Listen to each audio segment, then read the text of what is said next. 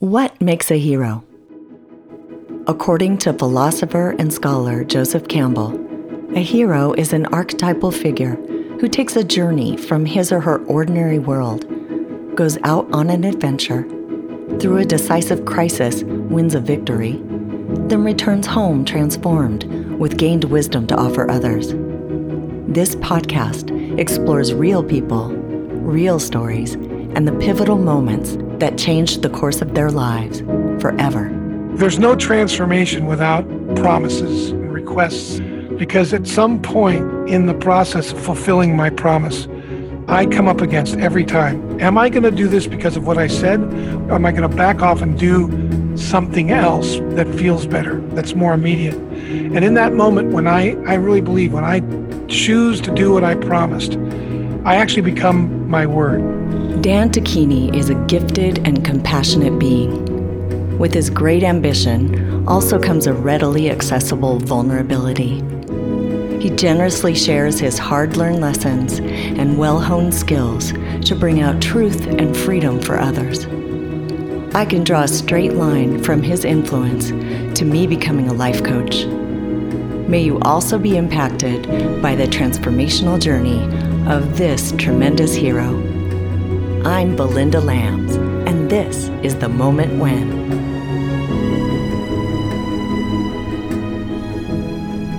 For the last 35 years, Dan Tocchini III has been a business and social entrepreneur and a published author. Dan specializes in curriculum design, training, executive coaching, change management, conflict resolution, corporate culture, sales, negotiation, and business development.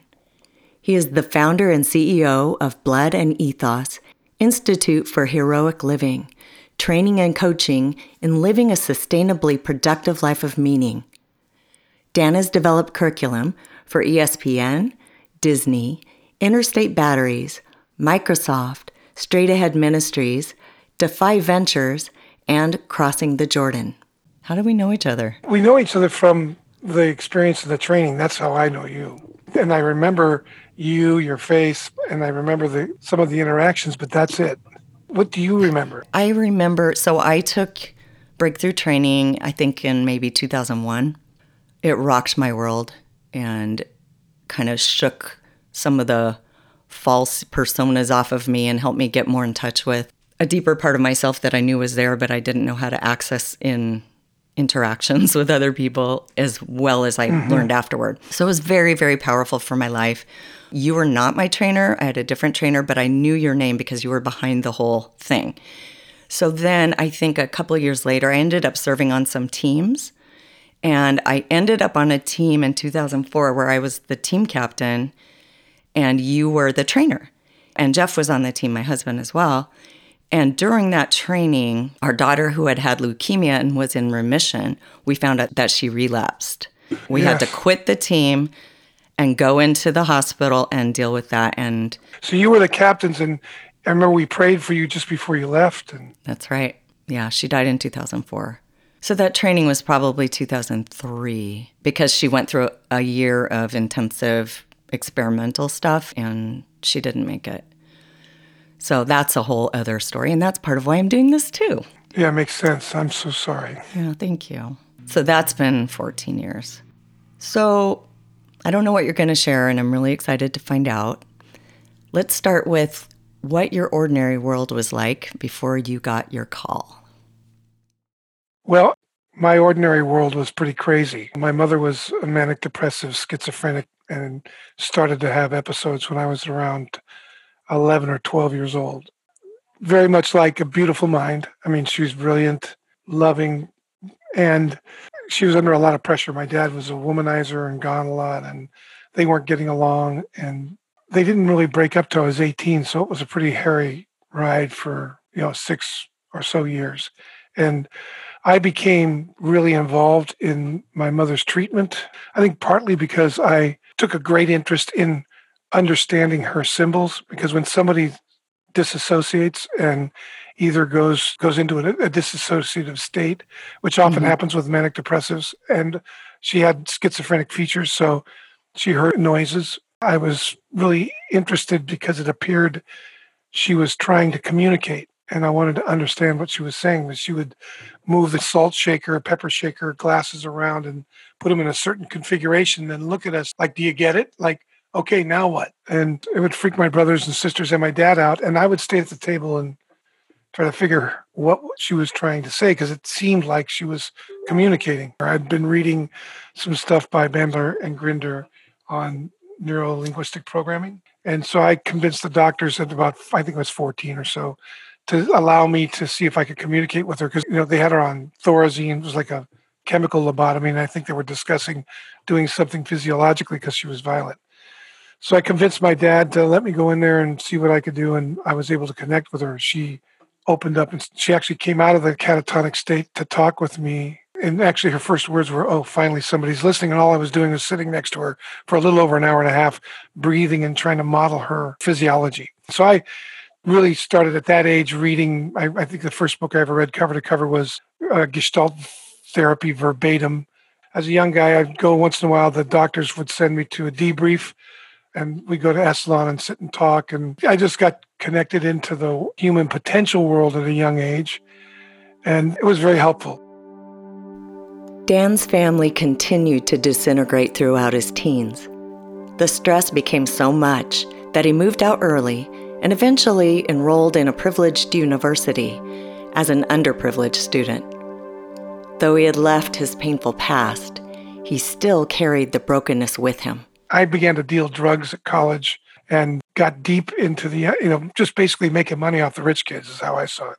After about a semester and a half, I left and I bought a business up in Willows, California. I'd saved money both from doing some odd jobs and drug dealing and went and bought a movie theater, which I was real adept in because my father was in the movie business. So I grew up in movie theaters and I knew how to run them. So basically I opened the theater so I could launder money, drug money. And I started doing a lot of illegal activity, guns, the whole thing. And I met my wife there while I was doing this.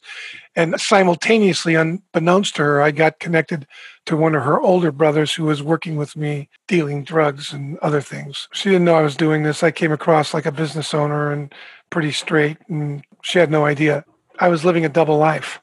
Dan received his first call to adventure with a sudden impact. In 1981, I got in a car accident and died 3 times and had a visitation.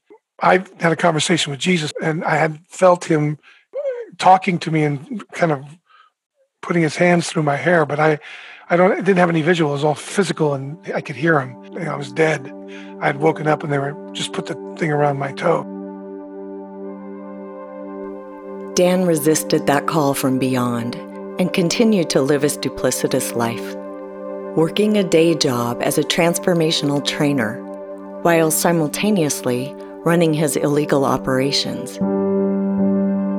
A few years later, Dan and his wife Eileen welcomed a baby boy Danny into their world. And then the next call came. Eileen's brother got killed in a drug deal. Her suspicions increased, and she started putting the pieces together. Finally, she confronted Dan with this ultimatum. Stop doing drugs, stop dealing drugs. Don't associate with the outlaws that I had connected myself to. Break away from all that and live an honest life with me, she said, so that I can trust you because I love you. She kept saying, I love you. I know, I see you. You don't see yourself. And I said, well, I think you're just trying to make me into something I'm not. She said, maybe that's true, but I see something greater in you than you do. And I look in your eyes and I see sorrow and sadness and mourning and grief. And I wish you'd just get real with it. And finally she said, I got to go. I can't do this to Danny and it won't work for him. He's got to be first. I'm Belinda Lambs, and this is The Moment When. Today we're talking with Dan Tocchini about his descent into a life of fraud and the opportunity he received to ascend into a life of truth. His story continues. Dan accepted Eileen's invitation to leave his life of crime and reestablish their marriage on a foundation of honesty. However, there were some stipulations. He must come clean on his secret life. They must live in separate bedrooms without sexual contact. and they must work through the issues in their relationship. If they couldn't figure it out, then they would split up, but not without trying first. So they set up a rigorous schedule of morning and evening dialogues with these ground rules. One is if we ever started elevating, we would call it off and come back and try again, right? Mm-hmm. Take another run at it. And while we were away, we would be looking at how do we contribute to the escalation? And we'd start with talking about that.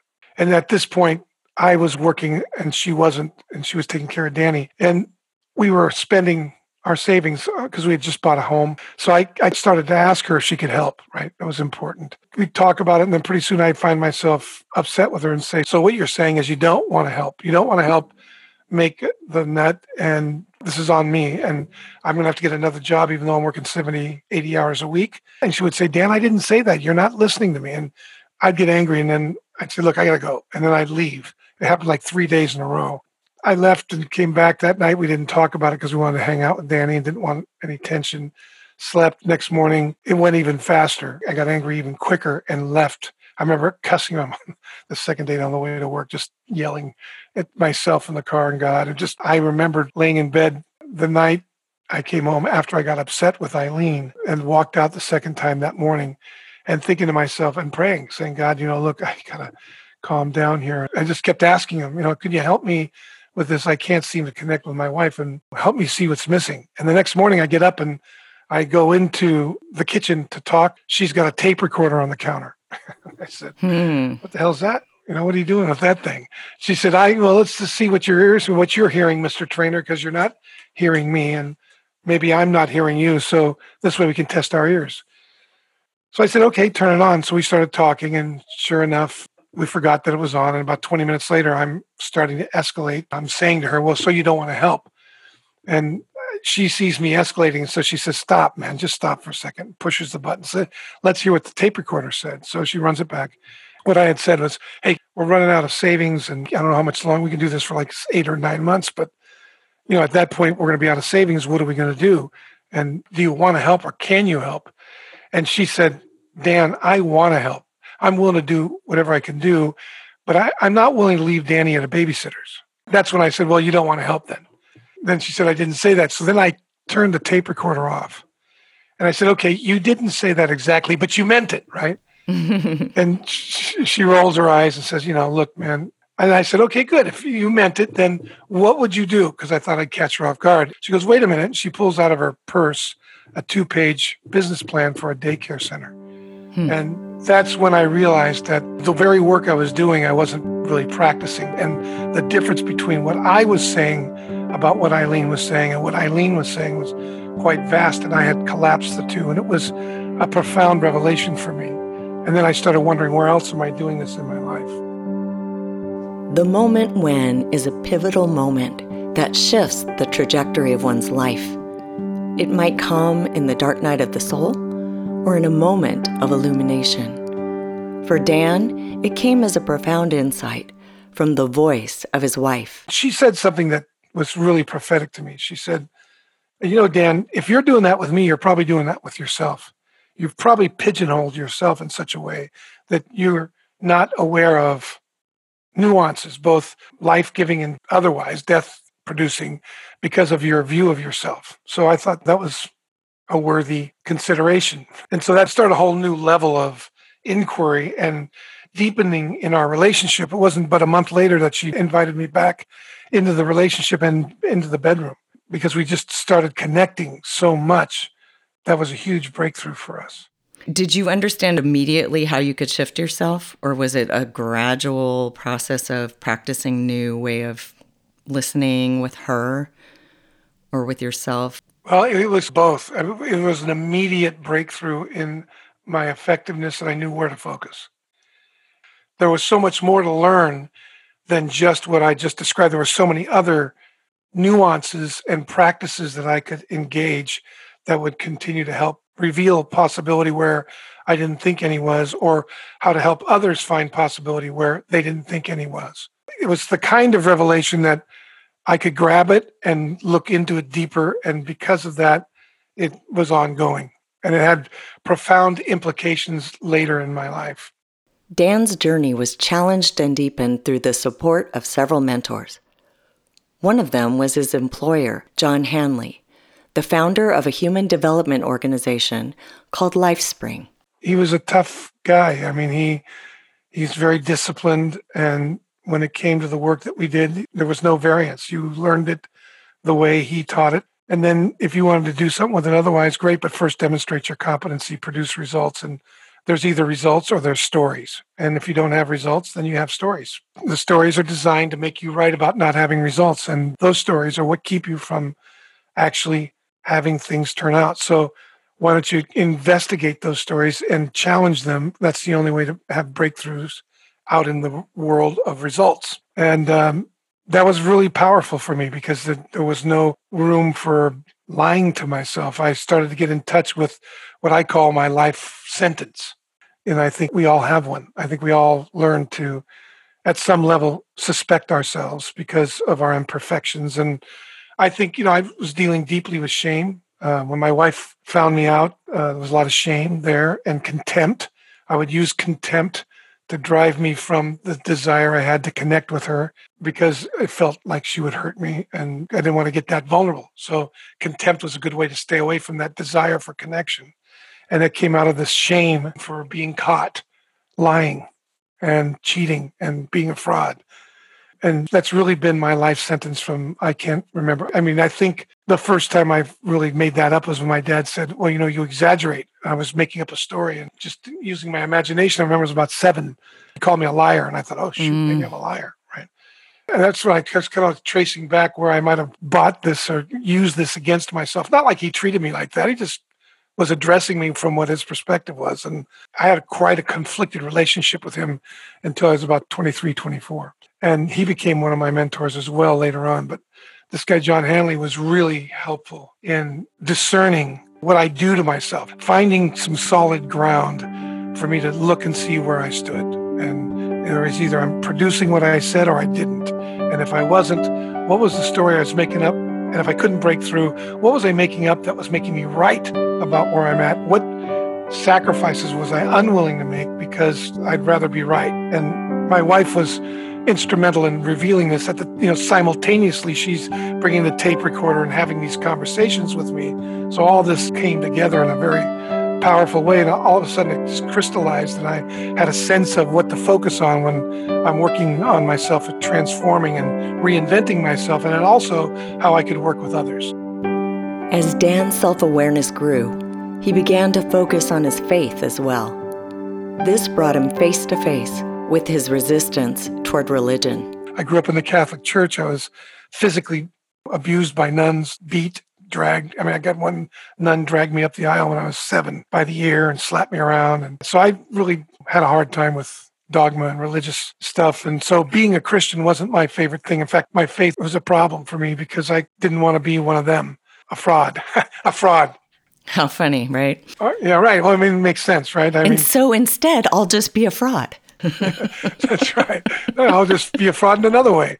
Dan decided to give church another try, but from a new place of understanding. He found a small Episcopalian church that seemed to fit his family and their values. As their involvement grew, he started a small group where he was able to share his transformational style of teaching. This priest came to me and asked me what I was doing, and I was telling him, just working some stuff I learned, at this company I work at, but really it's just a way of teaching that's really seems more Jesus-like than what we do, and it's more conversational, it's Socratic, and, I teach the scripture using this approach, this pedagogy. And he said, well, I'd love to see what you're doing. So I kind of showed him, he got excited, he goes, can you develop a training for my elders? And then he brought me on the elder board, and I did a couple of 1-day, 2-day experiments. And what this work does is it brings whatever's underneath, whatever's not being spoken must first be spoken so we can get to what's behind it. So all of a sudden, all these elders have things to tell this priest that they hadn't told him and I didn't know. And they're going to him, talking to him. He asked me to put the reins on them. I said, I'm sorry, but I don't have the reins. And so then he excommunicated me from the church, basically. He told me to get out. And so began a series of challenges and opportunities. Dan received invitations to put on more faith-based trainings outside of church. The participants would come from their various congregations and experience massive breakthroughs in their lives, then return to their respective churches with a newfound freedom. Like the Episcopalian priest, not all of the church leaders were on board, but some were willing to see the possibilities. The very first training, we called it Equipping the Saints. And it was a 4-day training this time. And there were like 22, 23 people actually in it.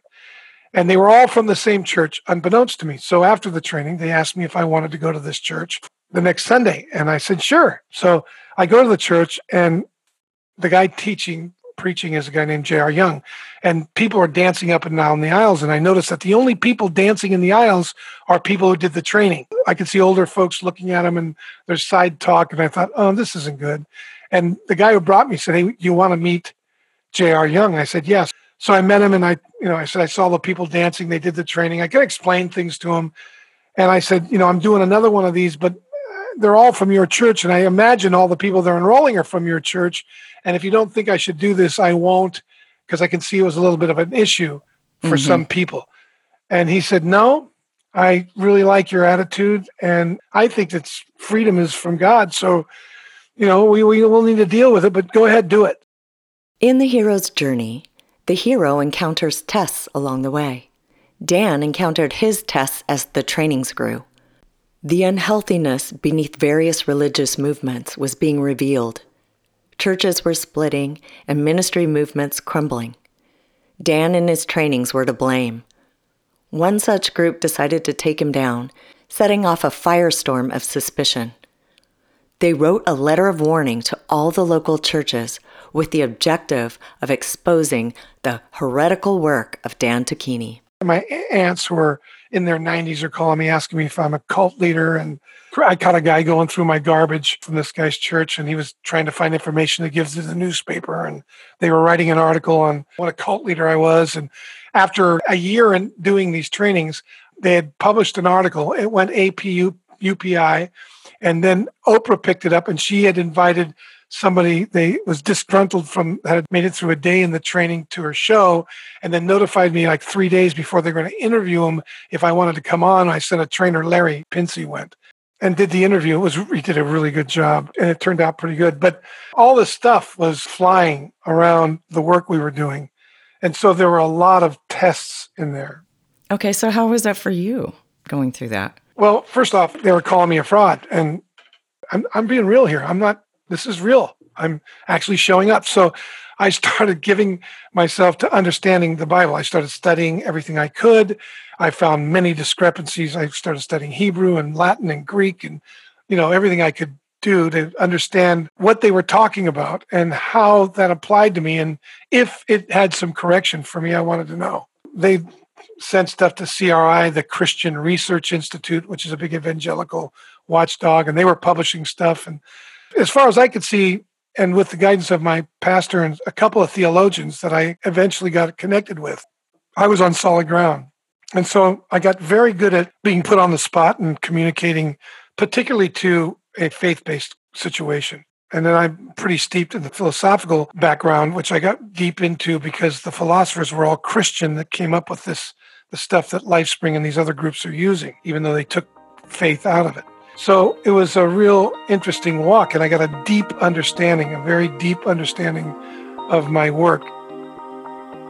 You're listening to The Moment When. We are a fan-funded podcast. If you derive value from these shows, then join our group of supporters by becoming a patron.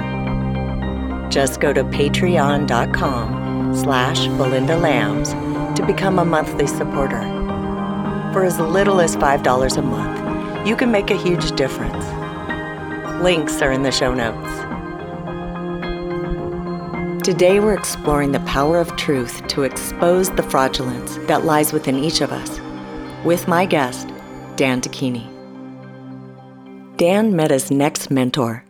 The late Dallas Willard was a professor and the head of the philosophy department at USC for many, many years. He was also a brilliant theologian, a respected author, and a mathematician. Dan had written him during the 90s, but never got a response. And then years later, he called me up. He said, "Is this Dan Tocchini?" I said, "Yeah." And I said, "Who's this?" He goes, "This is Dallas Willard." And I couldn't believe it. I said, "Did you get my letters?" And he said, "No, I don't know what you're talking about. I never saw any letters." And then he goes, "But I maybe I got the letter you wrote on my son's heart." I go, "What do you mean?" He says, "Well, my son, who is my age, is a recluse, and I've been having conversations over the last year since he did your training that I had never had with him. And it occurred to me that you're actually accomplishing what I write about. I'd like to know what you're up to." And that started a very long and very valuable mentorship with Dallas. And he helped me understand even deeper the work that I was doing, and JR was involved in that process. And so the two of them became mentors in a big way. He really helped me understand the Bible from outside of a dogmatic point of view. He's very human and a relational point of view. And it was beautiful. He called it a love story. He wrote a book called The Divine Conspiracy, and he wrote another book called Renovation of the Heart, which was really impactful on me as well. And he ended up doing the training, and I worked with him quite a bit. And he had a lot of input into the work I did during the 2000s. Dan's faith-based trainings continued to evolve through various permutations. From that first training called Equipping the Saints, to finally landing on the name ACCD, the Association for Christian Character Development. The ministry exploded, and at one point we're close to $1 million a year in offerings, and we're in 12 or 13 cities in the U.S. and a couple of European cities, and been to South Africa, and we were doing all kinds of stuff. And I had started a consulting firm out of it because there were a lot of people who wanted to apply the faith-based stuff that we were doing into their business. And that's how I was really supplementing my income. And during that time, about 2006, I realized I was really complete. I started feeling like out of place at ACCD, and I wanted to turn it over to somebody else. I wanted to give it away. I wanted to move on. I was done. And I'm much clearer now than I was then. What I wanted was to try to be somebody that I wasn't. And that's where the fraud thing started to kick in again. What were you wanting to be? What was that? I felt like the whole faith-based approach was very limiting. And I was finding that people really wanted the work that I was doing, and I could live a Christian life with them without having to use the Christian vernacular and all the dogma that went with it.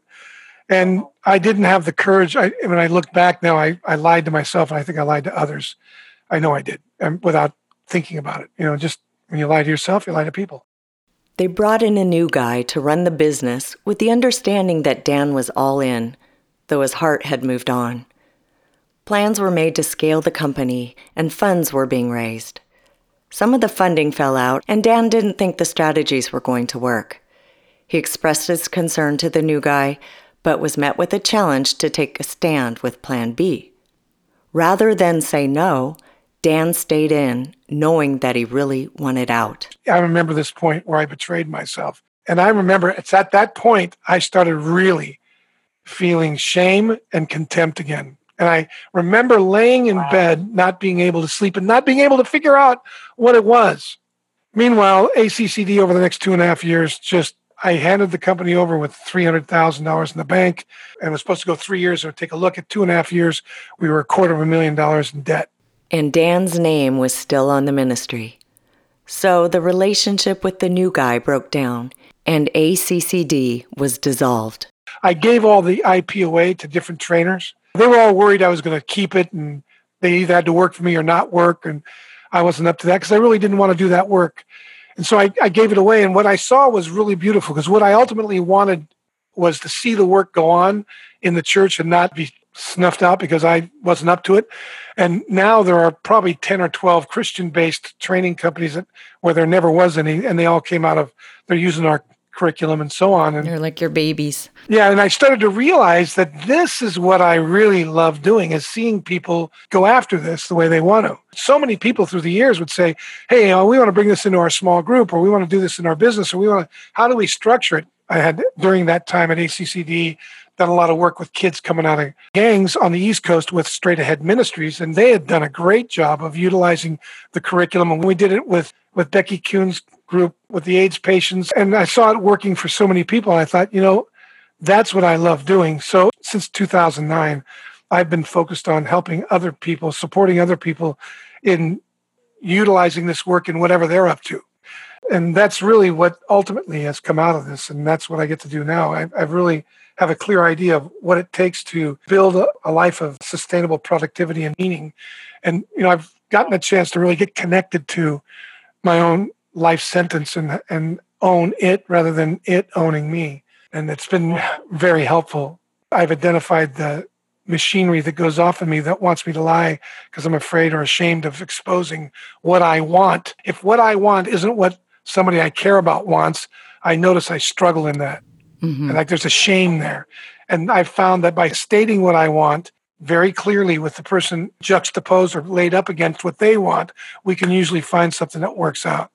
And then it works for both of us. You talk about your life sentence, but I also wonder what's your core yearning? What is the thing that you've really been after all this time? There's something pulling you through your life that you've been willing to face off with these parts of yourself that aren't the truth in order to have whatever that is. So how would you identify that for yourself? It's really clear to me. From the time my mother got sick, it started. It's that wound is to be connected. I really love family. And I believe that what Jesus offered us is family. And outside the dogmatic practices, I don't think they produce anything. I think they're wonderful symbols. But I think ultimately, in the nitty-gritty of life, I want someone to walk through. To me, life has no meaning without others. And a meaningful life is built on relationship. And for me, that's the mark. And so to find a relationship, whether it's in a business relationship or personal relationship, what's the use of making a lot of money and being successful if I don't have anybody to share it with and celebrate life with? So for me, it's always been about family and connecting. And thus, I've been destructive that way as well. I learned that anything that has the power to bring life has equal and opposite power to bring death. That's incredible. When you start making a difference with people, first thing for me is I got all egotistical about it and cavalier, and then I started hurting people with the same gifts that were used to help make a difference. Then I felt shame about that. It's a journey. I wouldn't have it any other way. I was talking to my wife last night. We were having a glass of wine, and it's beautiful to see. My wife will cry in my arms. We've been together 44 years, and we have that relationship still. And I was telling her how much that meant to me. And one of the most empowering things I've had is my daughter, my wife, and my son. They've all expressed in very explicit ways their respect for the way I've handled my brokenness and stood with them. For me, that's life-giving. And I'm clear about what it takes, and what it takes is the willingness to be wrecked. The hero's journey isn't complete until the hero brings home the elixir to offer others. Today, Dan brings home a new offering mixed with the defeats and victories of his previous struggles. Blood and Ethos, the Institute for Heroic Living, is really the expression from the lessons I learned. One, that life is blood and ethos. Blood meaning the physical demands of our lives, the physical limitations, our death, our sickness, our feebleness, all the things we contend with in the physical world. Suffering is very real. And when you're suffering, it's hard to stay connected oftentimes. And a lot of times you just want to go like a wounded animal and disappear, right? Mm-hmm. Ethos is that relationship, the love, the listening, the perseverance, the vulnerability, the rawness that it takes to keep those dreams alive. And the heroic living is the willingness to give up that need to be in control, look good, feel good, be right, for something bigger than that. There's no transformation without promises and requests. And because at some point in the process of fulfilling my promise, I come up against every time, am I going to do this because of what I said? Or am I going to back off and do something else that feels better, that's more immediate? And in that moment, when I really believe, when I choose to do what I promised, I actually become my word. No longer is it something I said or did. I am it at that point, and the transformation's already occurring. I can let go of, and I felt that freedom before, of what I think I need. Inevitably, what I call the the hidden hand of God reveals itself in some provision that may have looked like a threat just 20 minutes before when I was trying to preserve myself, right? I told my wife, I feel like, man, I'm 63 and I feel like I'm 23. I'm writing, I'm researching, I'm doing what I love. So I'm excited to be doing this again this way and doing it in an expression that aligns with what I'm about. I shared a few thoughts with this relentlessly evolving hero. I see you face to the wind. That's the picture I have of you. You're just standing with your face to the wind and you're continually allowing yourself to look forward. Yeah, you get pummeled and you struggle, but you're just in it. The energy is so forward in a healthy way, not like you're ahead of yourself, but just standing in that most present space for life and what you're about. And you keep finding that. And that's what I see from, I haven't talked to you for so long, but it's just so fun to listen to your journey. It's just amazing. You can learn more about Dan and his work at bloodandethos.com. Check out the links to his upcoming trainings. Information is in the show notes. The Moment When is produced by Soul Mind Productions. Music is composed by Jeff Lambs. This episode was sponsored by these generous patrons, Gene and Susan Miller, and John and Karen Ferraro. We are a fan-funded show, and your contributions help to bring these inspiring stories to the world. You can show your support by becoming a monthly patron at patreon.com/Belinda Lambs. You can also listen to other episodes at themomentwhen.me and your favorite podcast platforms. We welcome your social media love by following and liking us on Instagram and Facebook. You can find all those links in the show notes. Stay tuned for many more fantastic episodes coming out each month for your inspiration and transformation. Until next time, I'm Belinda Lambs.